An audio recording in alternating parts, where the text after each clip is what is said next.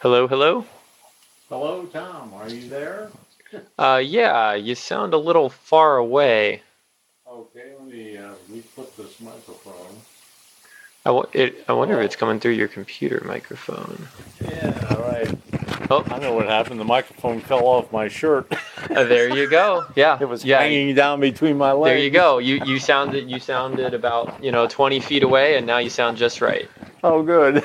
That There we happens go. when the microphone is about 8 feet away. Yeah, exactly. Oh, Oh, so how you golly. been? I'm doing very well. Doing very well. I've recouped from the nice journey down south. Yeah, when did you get Got back?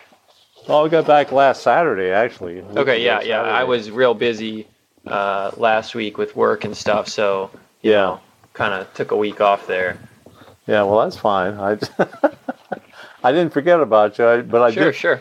forget about looking at the questions that you had asked, and I don't even remember where we left off. I think we were partway through your career. I want to say we ended it at you. I think you've wrapped up right around Wright Patterson. Oh yeah, I think that's where you finished, and you moved from Wright Patterson to I forget where. well, it's to GE. Yeah, That's right. Okay, so Wright Pat to GE, and I think that's where that's the part of your career where you started moving around the country a little bit, right? yeah, I did. Okay. So I think that's Yeah, where we were going to pick up. right. Yeah, and I every time I think about those moves that we made for GE, I think in retrospect, I think it might have just all been a big mistake. That Hmm. I literally, well, from my family's perspective, um, I think we would have probably been better off just staying in Dayton and staying working at Wright Field. It was a good job, and there was plenty of opportunities there and so forth. Um, but there was this drawing card of better jobs and more responsibility and bigger paychecks and whatever that GE offered, and it was just hard to turn down. And plus, I didn't have to move very far. It was, in fact, I Right. didn't think I was going to have to move at all. In fact, when I first took the job with GE, it was down in Evendale, Cincinnati, northern Cincinnati, and it was about less than 50 miles away from where I lived. And so, it was like an hour's drive. I just figured, hey, that's not too bad. I could put up with that. Sure. And I did it for about 6 months and decided I can't put up with that. So we moved to Cincinnati. Well, and that kind of started the whole idea of moving. Once we made that first move out of town, we pretty much said goodbye to a lot of the big relationships we had developed in Dayton. We knew a lot of good people.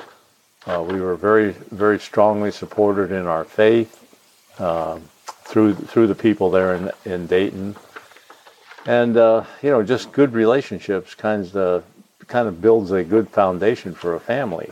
Yeah. And I just at the time I was naive enough, I guess, that I just didn't realize how important that was to our life.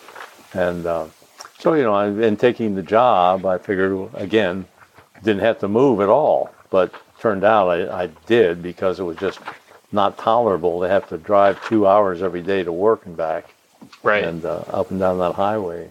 About how old were you around that time? Well, let's see, that was 1969 when I moved from Wright Patterson to GE. So that would have made me 32 years old. Okay. About 32, yeah.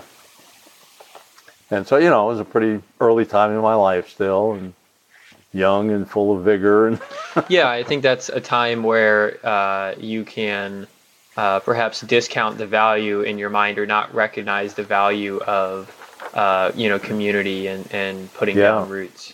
Oh, amen to that, Tom. Yeah. And that's something I'm not sure you can ever pass on to someone else either. Right. The knowledge and the wisdom that comes from that, having good firm roots in a community, with people, not just in a community that's based on things and places and whatever, but on the people that live there. and that are close to you and love you and care for you and so forth, those are really important. And I, we kind of surrendered a lot of that in moving even to Cincinnati, which wasn't very far away. But 50 miles is 50 miles. I mean, it's far enough, right? It almost doesn't matter if it's 50 or 500 miles. If it's far enough to disconnect you. That's true, and we became very quickly disconnected from the people that we knew and loved for years in Dayton. And we'd see them occasionally, but not very often. And it only took 2 years of living down there before the company. I think I told you about this already. After less than 2 years of working at GE, I was working in a department that was supported by 2 government agencies. One was NASA up here in Cleveland, and then the other was the Atomic Energy Commission. Okay. And we were just doing a lot of research and development work for those 2 government agencies. And in the late 60s and on into the very early part of the 70s, the money was still flowing pretty good in space work and so forth. As I mentioned to you, I think last time, the money chute just kind of opened up in the government all through the 60s. I mean, money was easy to be had. Yeah, so absolutely. It was spent. We thought, hey, it's there, let's spend it. Have fun doing it. And we did, But then things started tightening up toward the end of that particular decade, 69, 70, 71. The money tree started withering, and so both of those government agencies started cutting back, and one of them cut back very severely. Like the Atomic Energy Commission initially, they were the ones that canceled all of our contracts. And we had, hundreds and thousands of dollars, maybe millions of dollars worth of contracts with them. And they just shut them down. They said, no, we're going to quit all of our test work and all of our research work at your facility. So we had to give them a quote on what it was going to cost to clean up after them, because we were handling a lot of radioactive materials and stuff like that. You couldn't just shut it down and walk away from it. You had to clean everything up. And that was one of my assignments with the company, with GE, I was the termination program manager. I had to figure out what it was going to cost the Atomic Energy Commission to shut us down. Right. And it wasn't cheap. I mean, we were talking like $500,000 or something. It's like planning your own very expensive funeral. Yeah, exactly. But it gave me something to do for a few months. And but nonetheless, like I say, after that, it was roughly 2 years after I had started there, which would have been late 1970, is when we got the word from Atomic Energy Commission, and then followed almost immediately by word from NASA up in Cleveland, that they were cutting back on most all of their contracts. And so the company, General Electric, they had to just shrink everything in a big hurry. They said we had a 400-man department, and they were going to suddenly cut it down to initially just cut it right in half. And then over about a 6 to 8 month period, they were going to cut out most of the rest of it. So, it was a question of first in, first out, and I was one of the guys that was, or maybe last in, first out. Pardon me. So I was hired only 2 years before, so I was one of the favored few that were going to be let go, and so that's, I had to start looking around for a job real quick. Well, this happened at a very bad time in my life, late 1970. Your grandmother, my wife, was very pregnant with Paula. Uh-huh. And she gave birth on December 10th, 1970. 2 weeks after I got my notice of my 1 month notice to terminate me. That's rough. That was rough. So here I was with 6 kids and wife and lots of responsibilities, and now all of a sudden no job. And So yeah, that was kind of one of the first indicators of, not being a part of a community, so to speak, that you could reach out to for support and help during a trial period like that. And I mean, we managed to get through it and all that, but it was a very dark time in our life. And I was still naive to recognize that, it was the thing I was leaving was all these relationships, that we had formed in Dayton and tried to maintain a little bit of while we were still in Cincinnati. And we were forming new relationships down there too. We got to know a few people in those first 2 years, but we didn't get to plant any real deep roots or anything, So we were just kind of out on the end of the limb, and we just got cut off. So, I had to go find a new job, and so I started shopping around. Now, GE was very good in that respect. They gave me a lot of support from the office to find a new job. In fact, they told me immediately, they said, well, these next 30 days, you need to spend looking for another job. Forget about coming into work here. Huh. You might, or if you come into work, just use our secretarial staff and whatever to help you find a job. Wow. So they were very good about that. And yeah, I don't know if you'd get that very much these days. No, you don't. But no, they were very generous in that.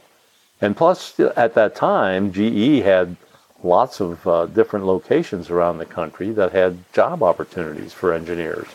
So I got a list of all of them, and I started looking at them and seeing which ones I might be interested in. And there were about 3 locations that sounded somewhat promising. There was one location up in Erie, Pennsylvania. That was the closest. That was their locomotive division. They needed some engineers. And then over in Schenectady, New York, was the place I ended up I transferred to, and that was a department in the company that handled all the Navy nuclear business. And then the third place was down in North Carolina. I forget the name of the town now, but it was their gas turbine engine division. And so I could have gone to work there. They had jobs available. So I went around and I interviewed. I drove up from Cincinnati to Erie and then on up to Schenectady. I stopped in Erie and interviewed there, and then I drove on to Schenectady and interviewed there. And the jobs, they both offered me jobs. And I thought, well, hey, the one that was in Schenectady sounded pretty good. And it was a field position. I think I mentioned this already, with Curtis Wright up in Woodridge, New Jersey. That's where I ended up going. It was a resident manufacturing office. And so I that's where I transferred to. Well, that was a whole new world for me, moving to New Jersey. And obviously the cost of living there was a lot different from what it was in Cincinnati. In fact, the thing that grabbed me right away was the housing costs. Yeah, I bet. At that time, I forget, that was early 1971. The brand new home that I had just bought in Cincinnati, which was valued at about $33,000, was a very nice, a 5-bedroom, 2-story, all brick home, and had 2.5 baths and so forth. Very nice home in a nice subdivision, and it was worth all of $33,000, which in those days that was a pretty nice house. And went to New Jersey and started shopping around for properties, and there wasn't anything in the neighborhood of what we had been living in Cincinnati that we could touch for less than about $65,000. And, again, that doesn't sound like much in today's terms. I mean, $65,000 for a house is nothing. But back then, it was a lot of money. I mean, in fact, it was more than double what I was going to be able to sell my old place for. So, and that was the best I could do. So I looked around. I finally found a new home that was being built that was small, but yet, it was 4 bedrooms, 2.5 baths, and all that. But it was built on a small lot. And, it was in a little wayward town called Fairfield, New Jersey. It wasn't too far from where I worked, about 25-minute drive. And so we ended up buying a house there. I think it cost us $45,000. And to me, I mean, I nearly gagged on having to pay that much. I mean, that was like a 50% increase over the value of my current home. Yeah, definitely some sticker shock, I'm sure. Oh, it was. So at any rate, we did make the move and got settled in there and spent 2 years working as a resident manufacturing engineer at the Curtiss-Wright plant there for GE. And that was all building nuclear power systems for the Navy, for aircraft carriers and submarines. And it was really interesting work. I mean, I loved working with machine shops and welding shops and all that kind of stuff, hands-on stuff. Now, I didn't do any of the welding or machining, but I was walking around the shops every day. That was my job, was to oversee the manufacturing stuff. And so I really enjoyed it. And then after a couple of years, the Navy's approach to having resident office people was you shouldn't be there more than a couple of years because you get too familiar with the company you're working with. And, instead of working for your own company, you become more in favor of the company where you're stationed. That was the Navy's view of things. So they discouraged resident people from staying at any one location more than 2 years. And so after 2 years, I was encouraged to transfer again, which I did, transferred to the home office up in Schenectady, working in the engineering offices. But that was mostly sitting behind a desk, and approving plans and reviewing drawings and all that kind of stuff. And it was okay, but, there was no manufacturing going on there, and there was no experimentation stuff going on, no laboratory work. So, I was kind of out of my element, working just behind a desk. But it was okay. I think I spent about a year and a half there, and along came another opportunity for another field job, working out in either Barberton, Ohio, at Babcock and Wilcox, or I could have gone to Allis-Chalmers over in Pennsylvania. Those were my two choices, and they were promoting me. They were giving me a job of manager of the manufacturing office at either of those suppliers. So I looked with joy at the possibility of moving again. And I'll tell you, 2 or 3 moves with the company, and they were very generous about their financial allowances for moving their people. It got to be kind of fun. I mean, I was enjoying it. I wasn't too sure about the effects on my family. They didn't like having to rip up. The kids were going to school, and they had to give up all their neighborhood friends and all their school friends and make some new friends at a different school. But I thought, hey, they're young and, they're flexible. They can put up with that. And that was true. They really did. They were able to make friends real quickly and easily, both in New Jersey and upstate New York. And even when we moved back out here into Ohio, they made friends quickly. And that was not the problem. The problem was that we had no community under us, nothing that we had sunk our roots into that we could count on when things got going tough. And they did. Within 2 years after we moved here to Ohio, this is kind of getting off of my career path a little bit, but it has a lot to do with it. That's when our family problems began. My wife and I had some difficulties with each other, I guess. I never noticed it, but she did. And we didn't have anybody to turn to. We were kind of a life within ourselves. That's all we had to depend on was the two of us. Yeah. And little by little, things didn't work well, and she ended up deciding that there was a better life for her somewhere else, and so she left. She just left the family, and there we were. I had 6 kids to raise. Yeah. And now I was suddenly a single parent, and life really did change then. Even though I was still firmly employed with General Electric and had a good job and all that. The job didn't make much difference in those days. It was my family that was disintegrating before my very eyes.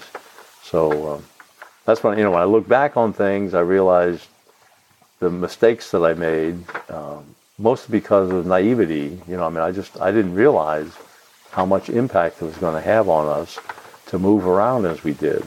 I was taking advantage of what I thought was better job opportunities and higher pay and all that, things that I thought would serve my family. But those weren't the important things to serve my family. Right. Well, that's almost, and that's sort of the shame of it, right? Is you thought you were, doing the right thing for your family. Yep. I guess maybe not a shame, since that meant you were well-intentioned. You weren't doing it just for personal gain. Oh, right. No, it was not a personal gain. No, when I look back on it, like I say, the regret I have is giving in to the thought that the moving up the corporate ladder was the right thing to do for my family. I realized that, no, there's a balance there somewhere. You got to stop and realize what effect that's going to actually have on your family before you make the moves. Right. It's not that it's wrong to take a career improvement. Certainly not if it that can help the family in a lot of ways, financially and whatever. But you do have to look seriously at your surroundings, at what you've grown up in and what your family has grown used to, and the big picture. Yeah, if you start ripping that apart for the sake of what you think are future payoffs, you could be mistaken. And that's, when I look back on my life, I see, I was mistaken. Probably would have been better off just staying with my career at Wright-Patterson Air Force Base. I could have probably worked there all the rest of my life and retired from there, I wouldn't have had maybe quite the opportunities for adventure and, moving around and getting to see a lot of the country and meeting a lot of people in different companies and whatever. And those are all nice things, but they're not the important thing in your life. Your family is much more important. And here I thought I was doing good things for them, and it turned out they weren't so good.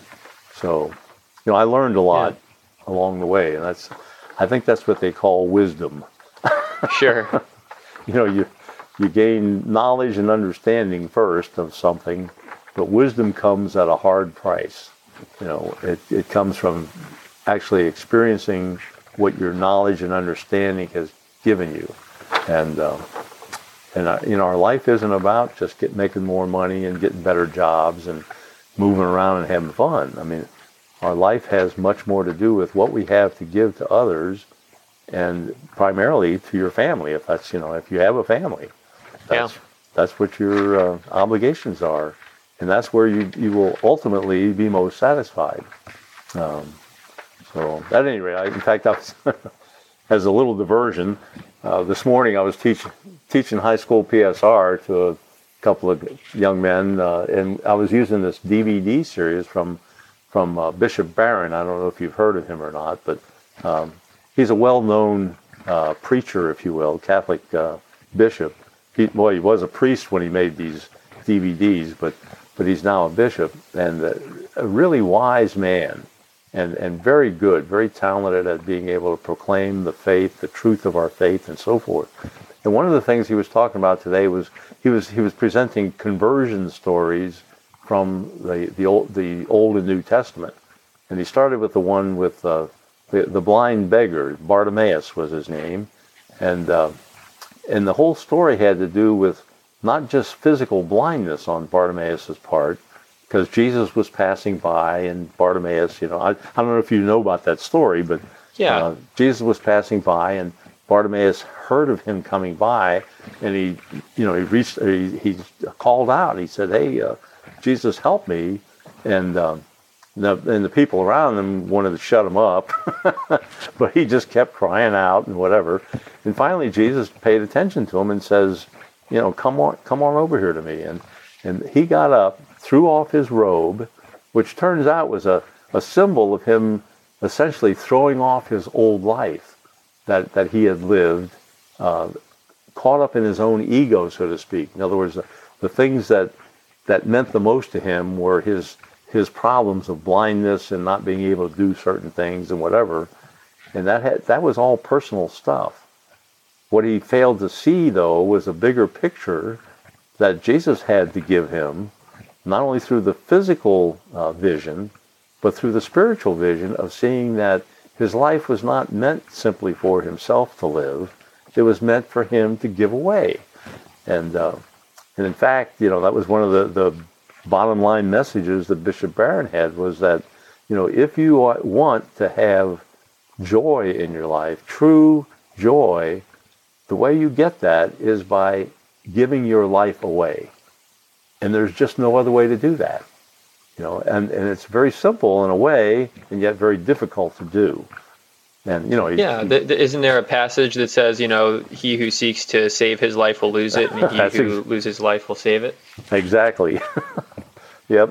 And, and Jesus himself was the prime example of giving away his life. I mean, he finally, after 3 years of preaching the gospel, the good news, he ended up giving his life to save all the rest of us. Right, in a more literal sense. Yeah, more literal sense. And so, in a way, that's exactly the message that Bartimaeus was being given. That it wasn't just simple physical blindness; it was a spiritual blindness that was the biggest problem in his life. And what he needed to do was retune how he saw things. He needed to see things as they really are. And as Bishop Barron points out, the way they really are is that all things and all people are connected together in some way through God. And that's the way he wants us to see things. But, most of us don't really see things that way. We see them with our own human eyes, and we have our own ways of putting emphasis on certain things and whatever.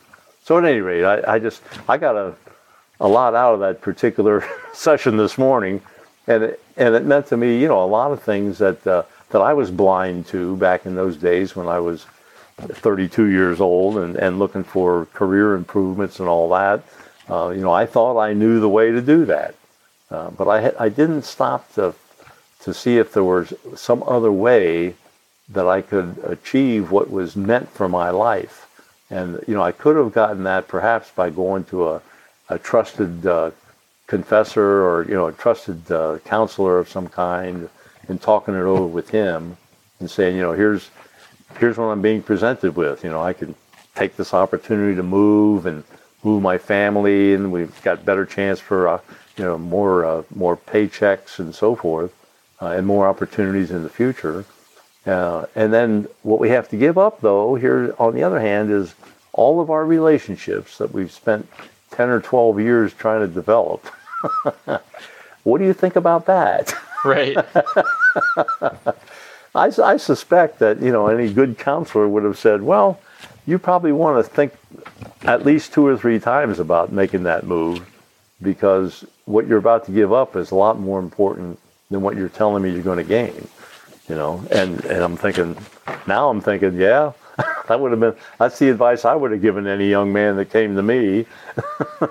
But those are the things you learn with time over years, and that's what I call wisdom nowadays. Is things that you actually learn in your heart that didn't mean a lot to you maybe 30 years ago or 40 or 50 years ago.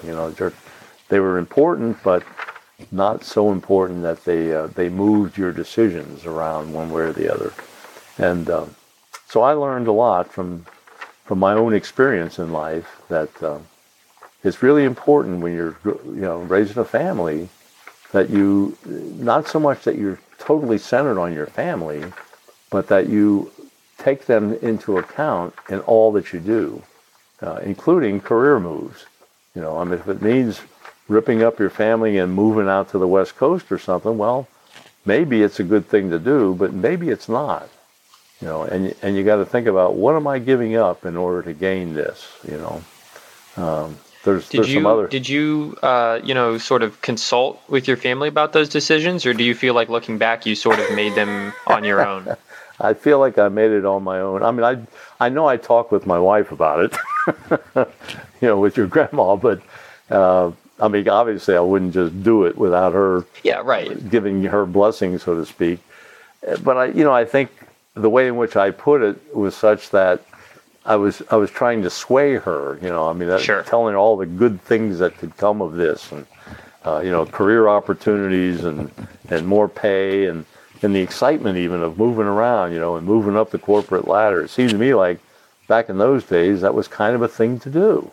It was sort of like a rite of passage, sort of like, not the same as, but sort of like when I was a youngster around 15, 16 years old.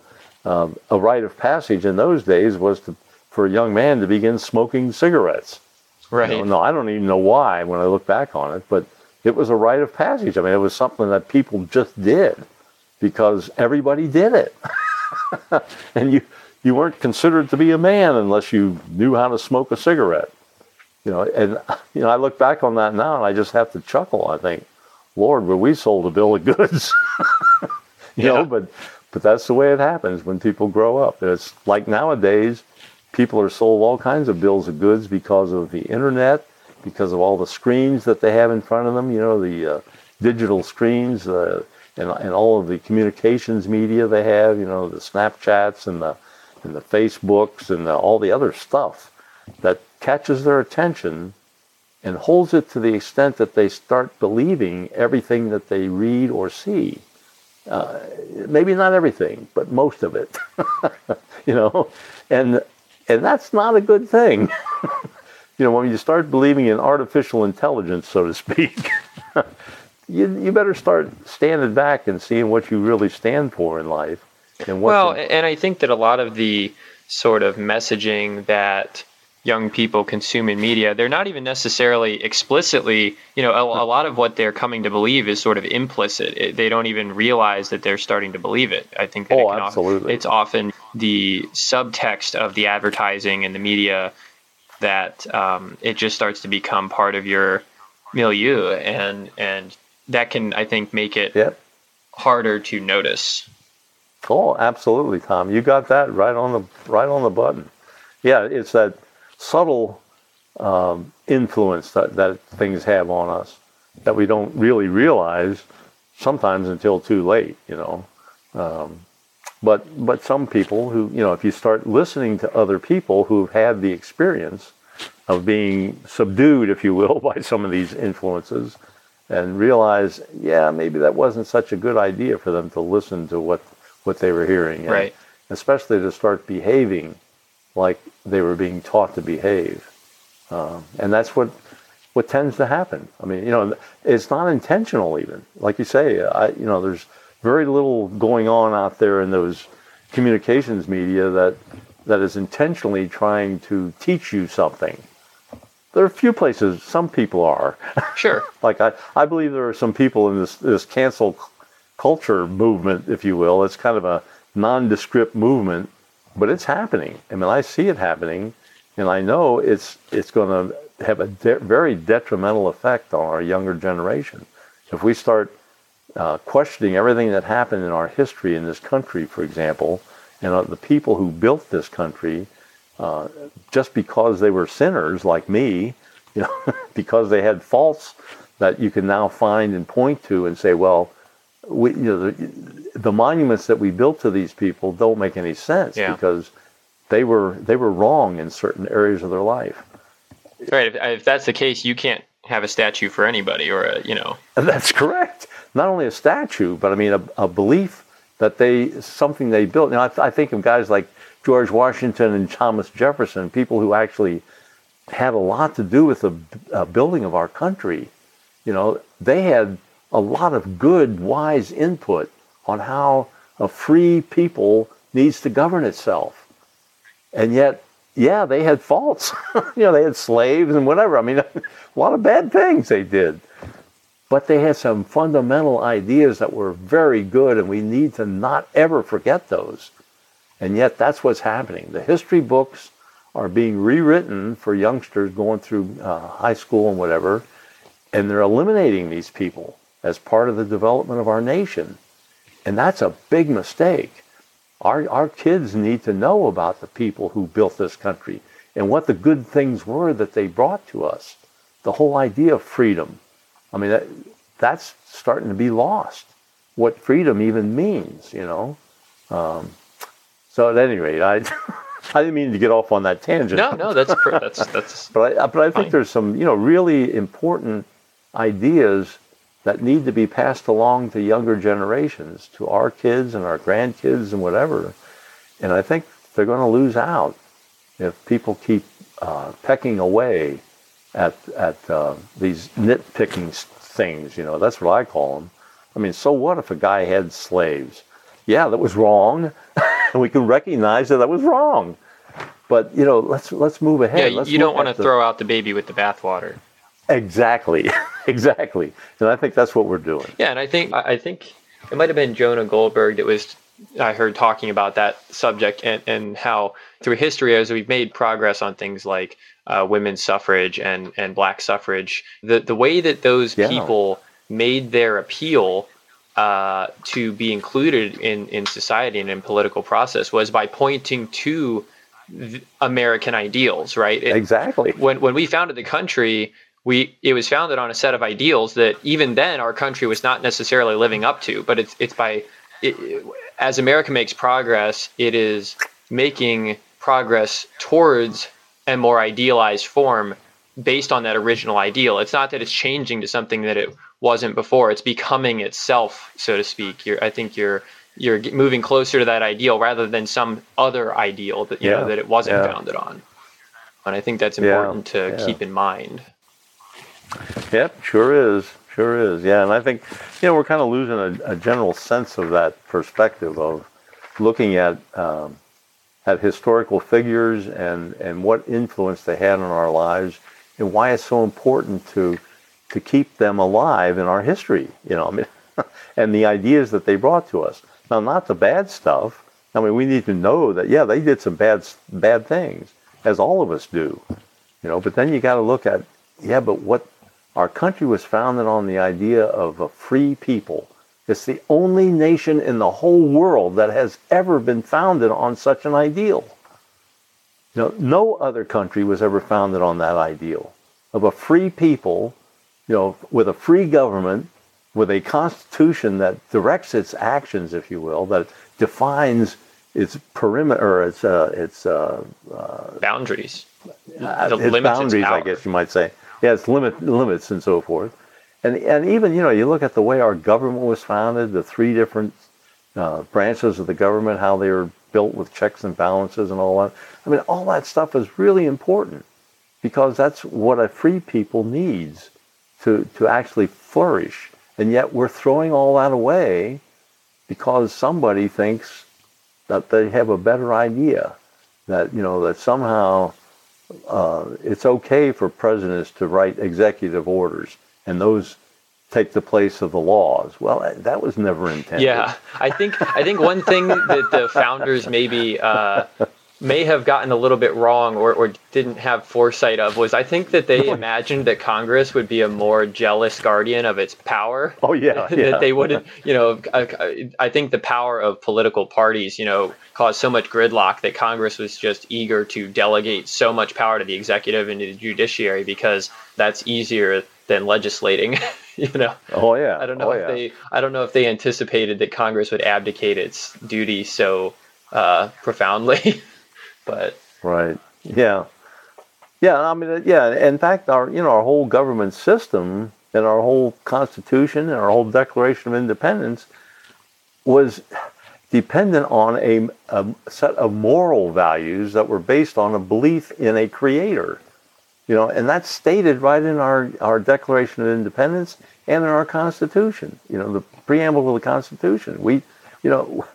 We founded this country, or somebody founded this country for us, on the basis of our acknowledged belief that someone created us. We didn't create ourselves. We don't have total control over everything we do, and we have to acknowledge what God, our Creator, has in mind for us, because He has our best interest in mind, and we don't always know that. So we have to go back to Him, and that's that's kind of stated right in our Constitution. All of the first 10 amendments and so forth, the Bill of Rights. They're all dependent on our agreeing that there's some higher power here that we all agree takes precedent over our Congress, so to speak. And but nowadays, everybody thinks, well, no, hey, we're self-reliant people. We know it all. We can do whatever we need to do on our own. We don't need any outside power. Well, that's where we're going wrong. We do need something outside ourselves. But nonetheless, it's got nothing to do with what I was talking about before with my career. That's all right. I enjoyed the tangent. Well, good. But so at any rate, just kind of get back to trying to reach a little wrap up for today's session. The rest of my employment with General Electric. Let's see. I think I left off where I had made a move to New Jersey as a part of a resident office job there, getting involved in the Navy nuclear program, and that was really, I just loved it. I mean, I'll tell you what, I don't want to get into a lot of technical details of what we did, but just developing all this high-powered stuff for Navy ships was really exciting. I mean, when you have to power a 95,000-ton aircraft carrier through the water at 50 miles an hour, I mean, it takes huge amounts of power. And all the electrical power on board that ship to support a crew of 5,000 men, I mean, it requires huge amounts of electrical power. And you get that best by a nuclear reactor. And in fact, they use 2 nuclear reactors on board these aircraft carriers, one in the front and one in the back, so to speak. They have a forward nuclear compartment and an aft nuclear compartment. They keep them separated for obvious reasons, in case one of them gets disabled by some bomb or rocket or torpedo or whatever it is, the ship can still operate. But nonetheless, I mean, it requires a huge amount of power. It requires, some new technology with respect to materials and how you handle this radioactive environment and so forth. And so it just, to me, it got to be really interesting, the way in which you have to build all this equipment to make sure that it works under all kinds of ridiculous conditions, like, sudden explosions and so forth. So at any rate, that was my job there, was overseeing the manufacture of all these boilers and pressurizers and pumps and whatever that these contractors were building for us. GE was a prime contractor in that business, by the way, and as such, the Navy wouldn't allow us to bid on our own equipment. We were a prime contractor, so we had to help design and oversee the construction of all these nuclear reactors and pressurizers and boilers and whatever. And we had the physical capability to build that stuff within GE, but the Navy wouldn't let us bid on it. They thought that we had an unfair advantage by being a prime contractor. So we had to find other contractors in the heavy equipment business. And there were, 4 or 5 of them. And we had to kind of divide up the work a little bit because it was, just a limited amount. So there was Babcock and Wilcox, and there was Curtiss Wright, and Alice Chalmers, Struthers Wells. There's probably 1 or 2 others that I've forgotten. But they all built all this big, heavy equipment. And building it, though, was a lot of fun. I mean, I just really enjoyed it. Because, my job was to make sure it was being built right in accordance with our specifications and make sure we got our fair share of that company's resources in building it and so forth. Make sure they met our schedules of delivery and all that. So it was a pretty challenging job. But so at any rate, I spent a couple of years there at Curtiss Wright. And then, like I say, because the Navy wanted to limit people who were in resident offices to a couple of years or so, I was invited to transfer up to the home office in Schenectady, which I did for about 1.5 years or so. And then I was offered another job in the field, and I was given the choice of either Alice Chalmers in Pennsylvania or B&W here in Ohio, and I just chose B&W. I just figured, well, it's closer to home. Home was still, Southwest Ohio. I was getting closer anyway, but now I'm Northeast Ohio. It's only a few hundred miles away. So anyway, I thought it was closer to home, what I called home. That's where I grew up and all. But anyway, so I came here to B&W, and that's where I stayed. That was the period of time when my family kind of fell apart. And it didn't take me too long to realize that more moving around wasn't going to do my family good. So I made up my mind I wasn't interested in further advancements within the company. I just figured, hey, I'm going to stay here as long as they would have me. And that lasted for 20 years. About 20 years I spent at B&W. Almost that much, yeah. I think I checked in down there in 1974, and then I finally retired from GE in 1994, December of 94. So when they offered me an early retirement. That was one of the other things that happened then. As time went by, my home office kept putting pressure on me to move somewhere else in the company, and they had other jobs they were willing to offer me, that were improvements and step up pay wise and all that. But I just decided, no, my family had already undergone a huge split, and I wasn't going to have that happen anymore. So I decided, no, this is where I'm going to stay, and I did, until the point in time came when the company said, well, now your alternative is to either take a layoff notice or you can move somewhere else in the company. I said, well, hey, I'll take the layoff. And well, then right along with that came this golden opportunity, once in a lifetime, where GE as a company opened up just a small window for about a year. They were offering early retirement to anybody who had 25 years service. And that's when at the end of 94, I had 25 years service. So I took the opportunity to retire. And sure. Were you still doing defense-oriented stuff at B&W? The which? I'm sorry. Like defense stuff for the military? Oh yeah, it was still Navy nuclear work. Oh yeah, absolutely. So was that your sort of favorite place to work throughout your career? I don't know, because I would have said yes when I was getting out of there, because it was a fun place to work. I mean, I really enjoyed working and building that stuff. But when I quit there, actually when I retired from there, and I took a year off and donated my time to the Bread of Life community that was kind of getting going at that time. Your mom and dad were a part of that too. Yeah. At any rate, so I donated a year of my service there, and then I was offered a job with the county engineer's office by a friend of mine, Bill Nuggebauer. He happened to work there. Yeah. And so he offered me a part-time job. And I thought, well, that sounds good to me. I mean, I'd enjoy going back to work part-time.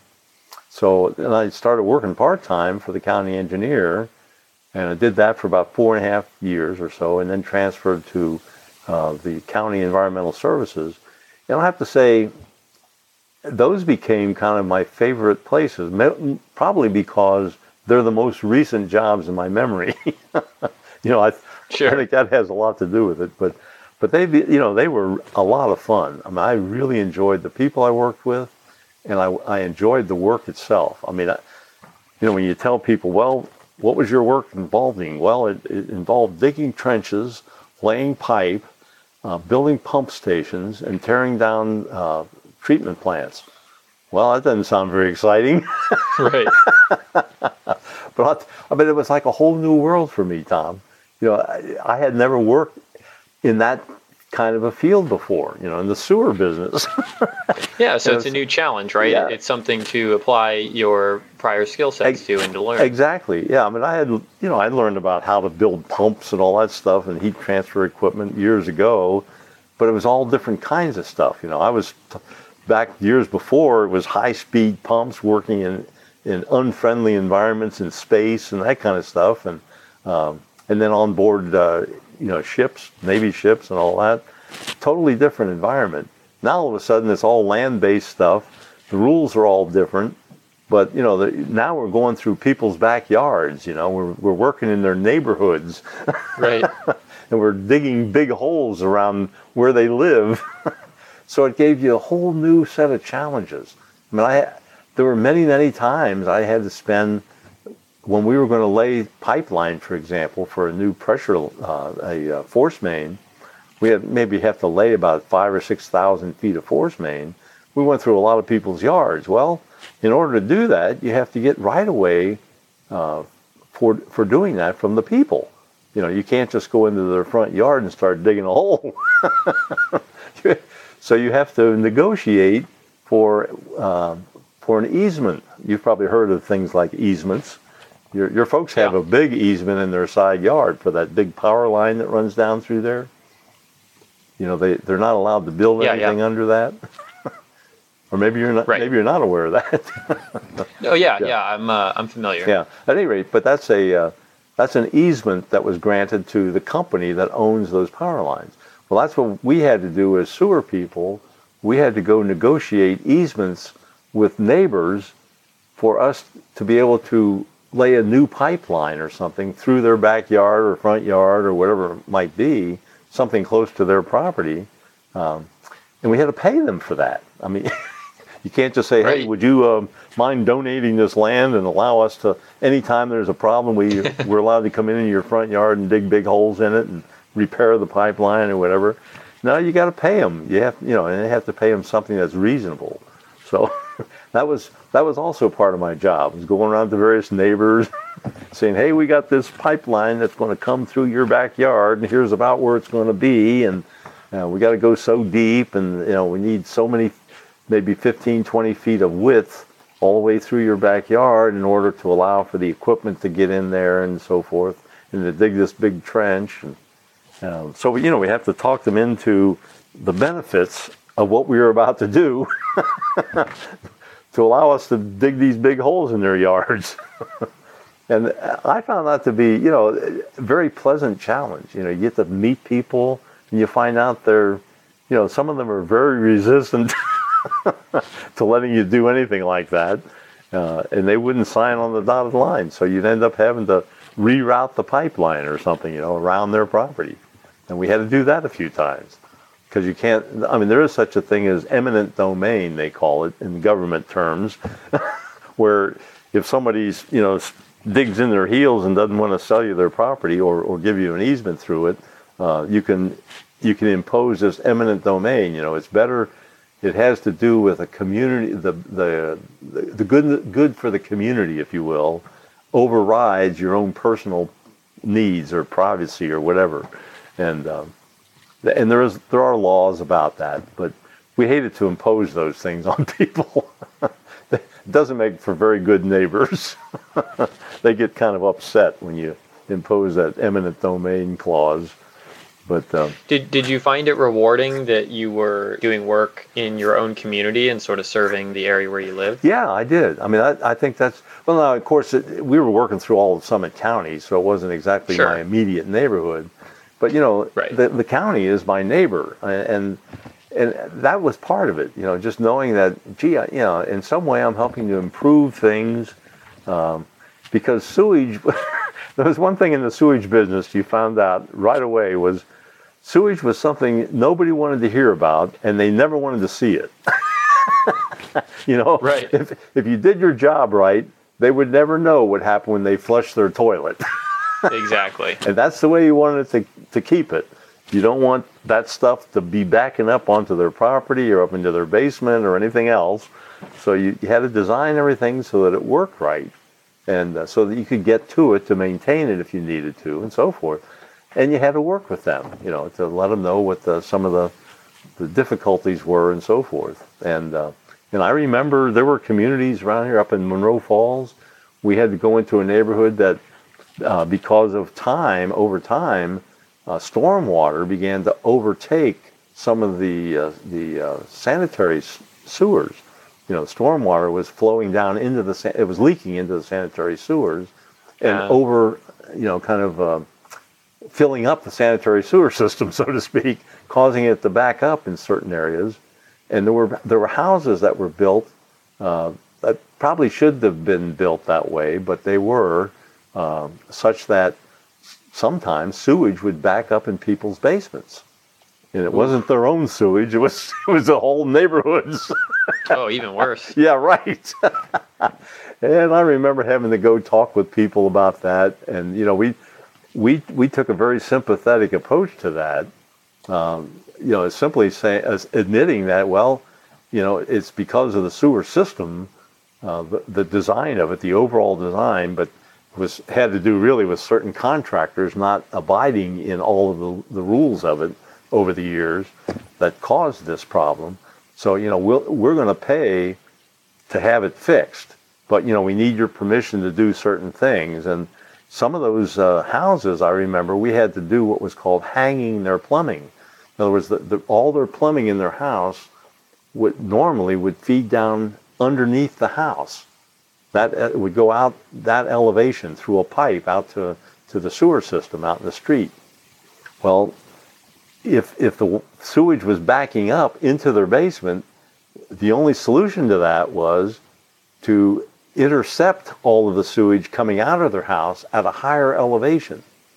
And that's what we called hanging the plumbing. We would take the underground pipes, we would hang them essentially on the ceiling of the basement and run those out through the sidewall of their basement wall out into their sewer system. So that it was entering the sewer at a higher elevation so that any backup would not ever come back into their house. Because water does seek its own level. I don't know if you know that fact. That's one of the physical facts of life. If you get a pool of water and you get inlets going into it from various places, it's going to be level across all of those inlets. There's just no way of getting around it unless you intercept it somehow. And that's what we did.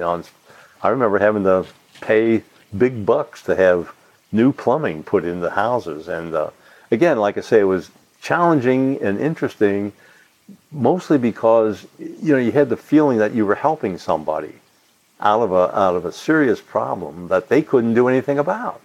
There was no way they could overcome the sewage backup. You couldn't just hand them a plunger and say, "Hey, just start plunging," because plungers just don't do it. So so we had to restring their sewage pipes and so forth. And so I found that kind of challenging and fun and whatever. And there were a whole lot of what we call package treatment plants all around the county that were built, a long time ago for one particular purpose. They were to serve a very small group of houses or something. But they had very small capacity. And of course the EPA didn't like what was called package treatment plants because the design criteria for those was different from the really big treatment plants.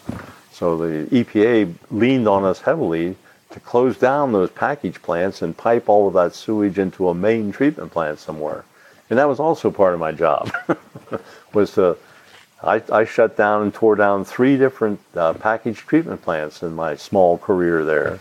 And we rerouted all that sewage by way of a small pump station over to some other place, and we had miles and miles and miles of sewer pipes running all around under the ground.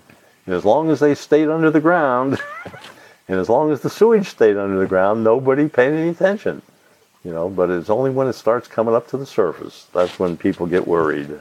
Yeah, it's the kind of job where nobody notices when you do your job right, but they sure notice when you do it wrong. Oh, amen to that. So, and I had a lot of that. And yet it was fun.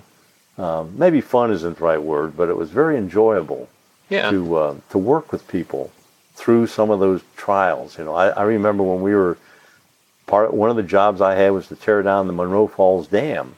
It was actually part of a improvement to the water quality of the Cuyahoga River such that we could dump more effluent from our sewage treatment plants into it without, polluting it.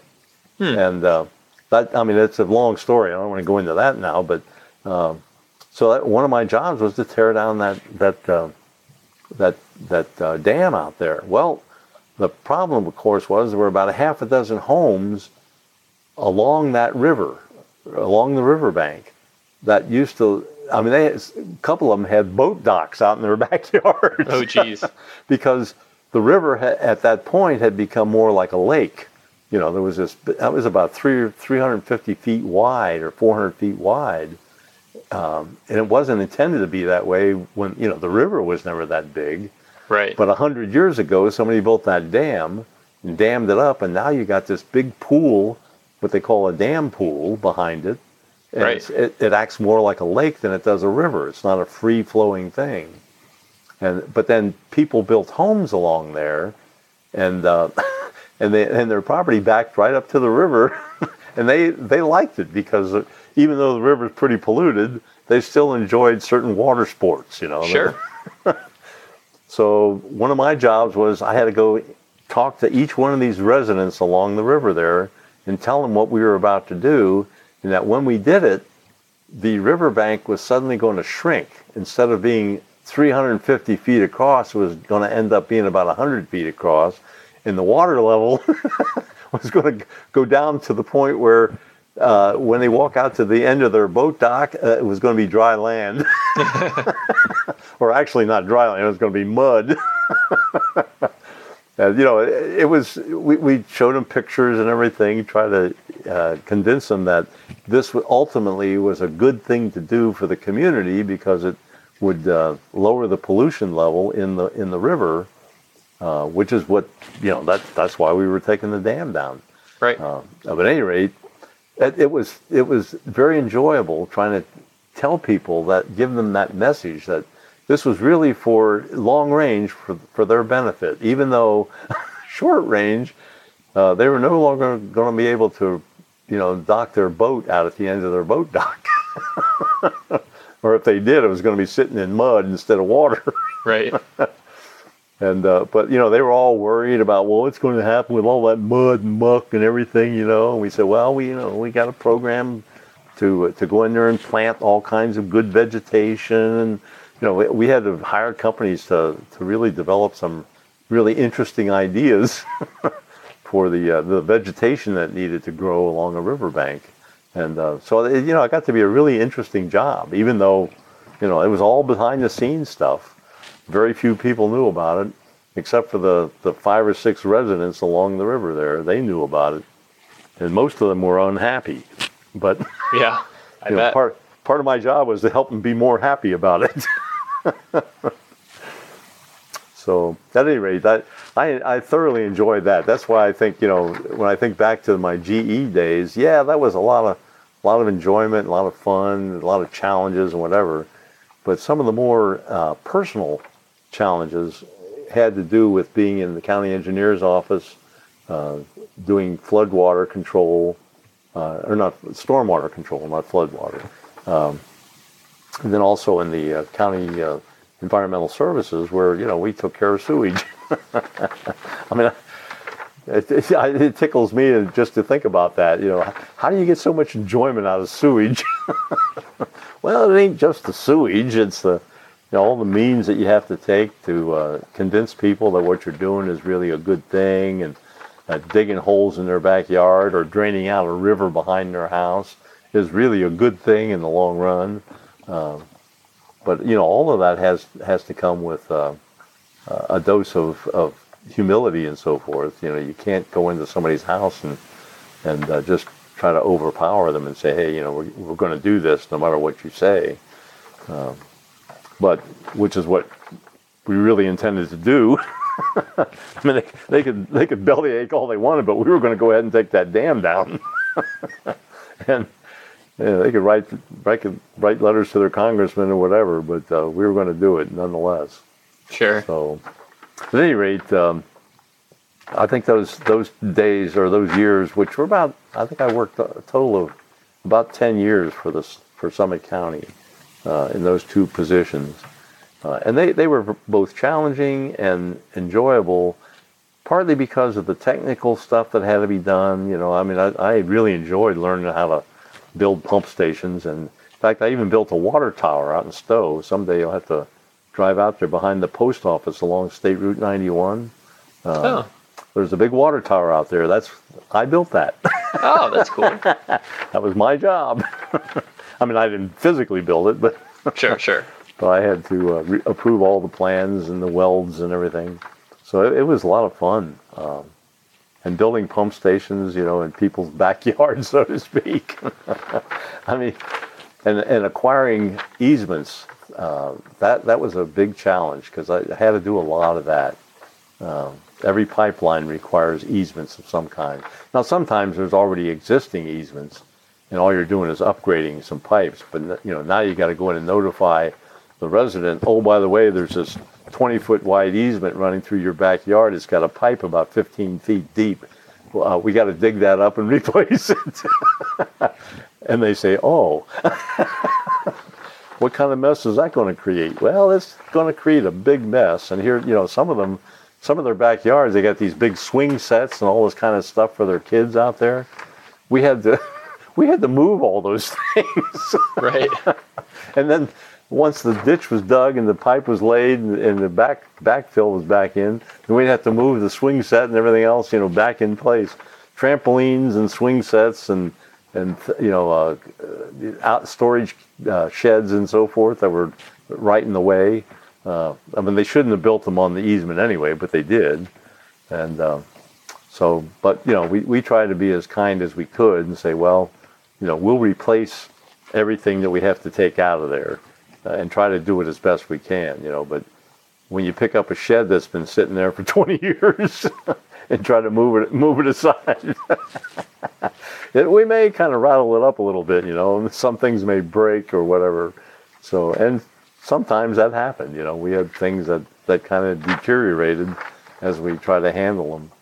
But it was all part of kind of working with neighbors, and knowing that, these are real people that you're affecting their lives of. And so I found that to be a very rewarding part of my career. All the rest of the stuff, working for Navy nuclear work, that was exciting and all that, but it never felt like you were doing something personally for somebody, I mean, it was, although you were trying to, conserve lives, I mean, we wanted to make sure everything was built so that no sailor would ever die as a result of some mistake you made or whatever, but yeah, but still not the same connection, right? No, it's not. Yeah, when you get down into the personal level stuff, you deal with people, where their shower drains go and their toilet drains and all that. They don't want to know about it. They just say, if they don't see it, it's okay with them. But when you start digging up their backyard and asking them for permission to do new things in their backyard, they sometimes hesitate. Oh, and, yeah. That's when it takes, kind of a personal approach to things. Because, you can put yourself into their shoes. It's a very simple thing. At any rate, I'm thinking that's pretty much the end of my career opportunities anyway, because I retired from the community from the Summit County Environmental Services in I think it was December of 2004. That's what I wrote down here anyway. Yeah. So that was the last time I worked full time for anybody. Nice. And that's a long time ago. So I don't know if I got anything more to add to it. Yeah, that's all right. We're kind of coming up on a little over an hour here. We are. Wrap it up for the day. I'll shoot you an email with some more questions. Okay. I might have to work Saturday, so I'll have to keep you posted. It'd probably be Saturday or Sunday though, for a call if you've got time. So. Oh yeah. Well, I usually do on either Saturday or Sunday, so those are good days for me. But anyway, yeah, it's always a pleasure talking with you, Tom. And I really enjoy it myself. So sometimes I think, how much good is this going to do? Right. Who's going to listen to all this stuff? Well, hopefully it'll be all my cousins and aunts and uncles. Yeah. So yeah, and I hope they get a charge out of some of it. I think they'll really enjoy it. So. Yeah. By the way, I think your dad and your sister and and brother, I think, are back. They should be back home by now. Yeah, I think they're on their way back. I think they get back tonight, maybe. Well, they were due home today, but I didn't know what time. Yeah, I'm not sure. I think they might be home by now because I think they were stopping overnight in Charlotte or somewhere around there in North Carolina. So, and that's only about, I don't know, 6-8 hours or something like that. Right. So, yeah, hopefully they're home soon. I'm going to see them tomorrow night anyway at dinner. I'm going to bring chicken over there for dinner tomorrow night. Oh, nice. So, hey, by the way, how are you and Ashley doing? You doing any rock climbing recently? Yeah, well, not recently with the weather, No. but yeah, I've been pretty busy with work. We've had a project that's down in Loudonville, so it's like an hour and 15-minute drive one way for me. So it's been making for some pretty long days. Yeah. Oh wow. Yeah. But and work's been sort of busy in general. So I've been definitely staying busy, and Ashley's been staying busy with her work too. So it keeps us out of trouble at least. But we're hoping things will ease up a little bit in the next few weeks. Calm down a little. Yeah. Right. Yeah. Once I get this project wrapped up at work, it won't be too bad. So. Okay. What kind of work does Ashley do? Ashley's a science teacher. Oh, okay. So she's actually currently teaching from home, but she teaches at the Summit County Juvenile Detention Center. I'll be darned. Yeah. She teaches at Dan Street. I've had some of my kids over there. Yeah, right. So have my parents. She teaches science there. Yeah, well, that's wonderful. It's a tough job, but somebody's got to do it. Well, that's true, and it's a good job because there are people who are in desperate need of that kind of help. Oh yeah, yeah, for sure. So, okay, well, listen, it's been very nice talking with you again, Tom. Yeah. And, thanks so much for doing this project. And absolutely. I wish I had thought of it sooner. Yeah, well, yeah, but you're doing it before I died anyway. Yeah, right. Well, so far, yeah. So far, yeah. Yeah. So far, so good. That's sort of like what the guy that fell off the 100-story building, he was overheard saying as he passed the 65th floor, so far, so good. Yeah. At any rate. Okay, well, good enough, Tom. You have a blessed day, and I'll talk to you soon. Okay, sounds good. Bye. Sure. Take care now. Bye-bye.